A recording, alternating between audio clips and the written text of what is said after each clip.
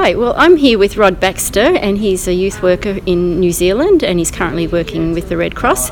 And he was talking to me at the Australian Clinical Supervision Association inaugural conference in Melbourne, and he was telling me how he had this wonderful experience using our Deep Speak cards. So I've asked Rod to come and talk to me about how that exercise happened and what happened on this wonderful youth camp. So, Rod, thank you for being here, and please tell us your story.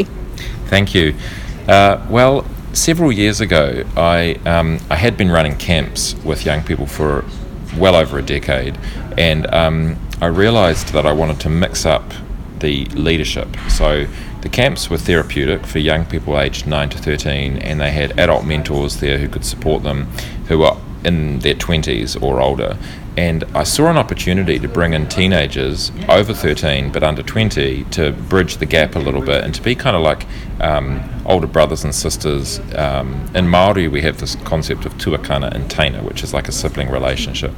And because this was the first time, I was feeling particularly anxious, wanted to do a good job, and organised a 3-day leadership retreat for these teenagers.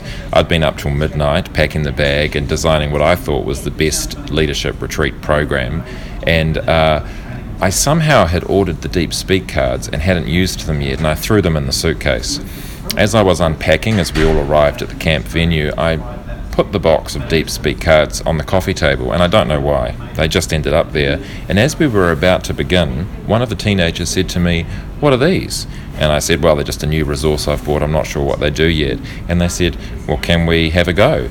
And do you know, my 3-day leadership retreat program went out the window. We didn't use any other resources, and there was no point for me to stay up till midnight because the teenagers decided to answer all of the questions with each other over the course of the whole weekend. They themselves designed new activities and ways to frame each conversation. Some were in pairs, some were with the whole group, some were anonymous. And I realised as this was happening that this was a better way to achieve my goal and objective about youth leadership, because they were actually discovering through the resource a way to become better connected and empowered as young leaders to even design the way that activities could happen with young people at the camp. That is absolutely wonderful. Thank you very much, Rod, for sharing that. Hope you really enjoy the conference. I hear you were a speaker yesterday, and I look forward to getting to New Zealand and meeting some of your people over there. I look forward to see you there. Thanks very much.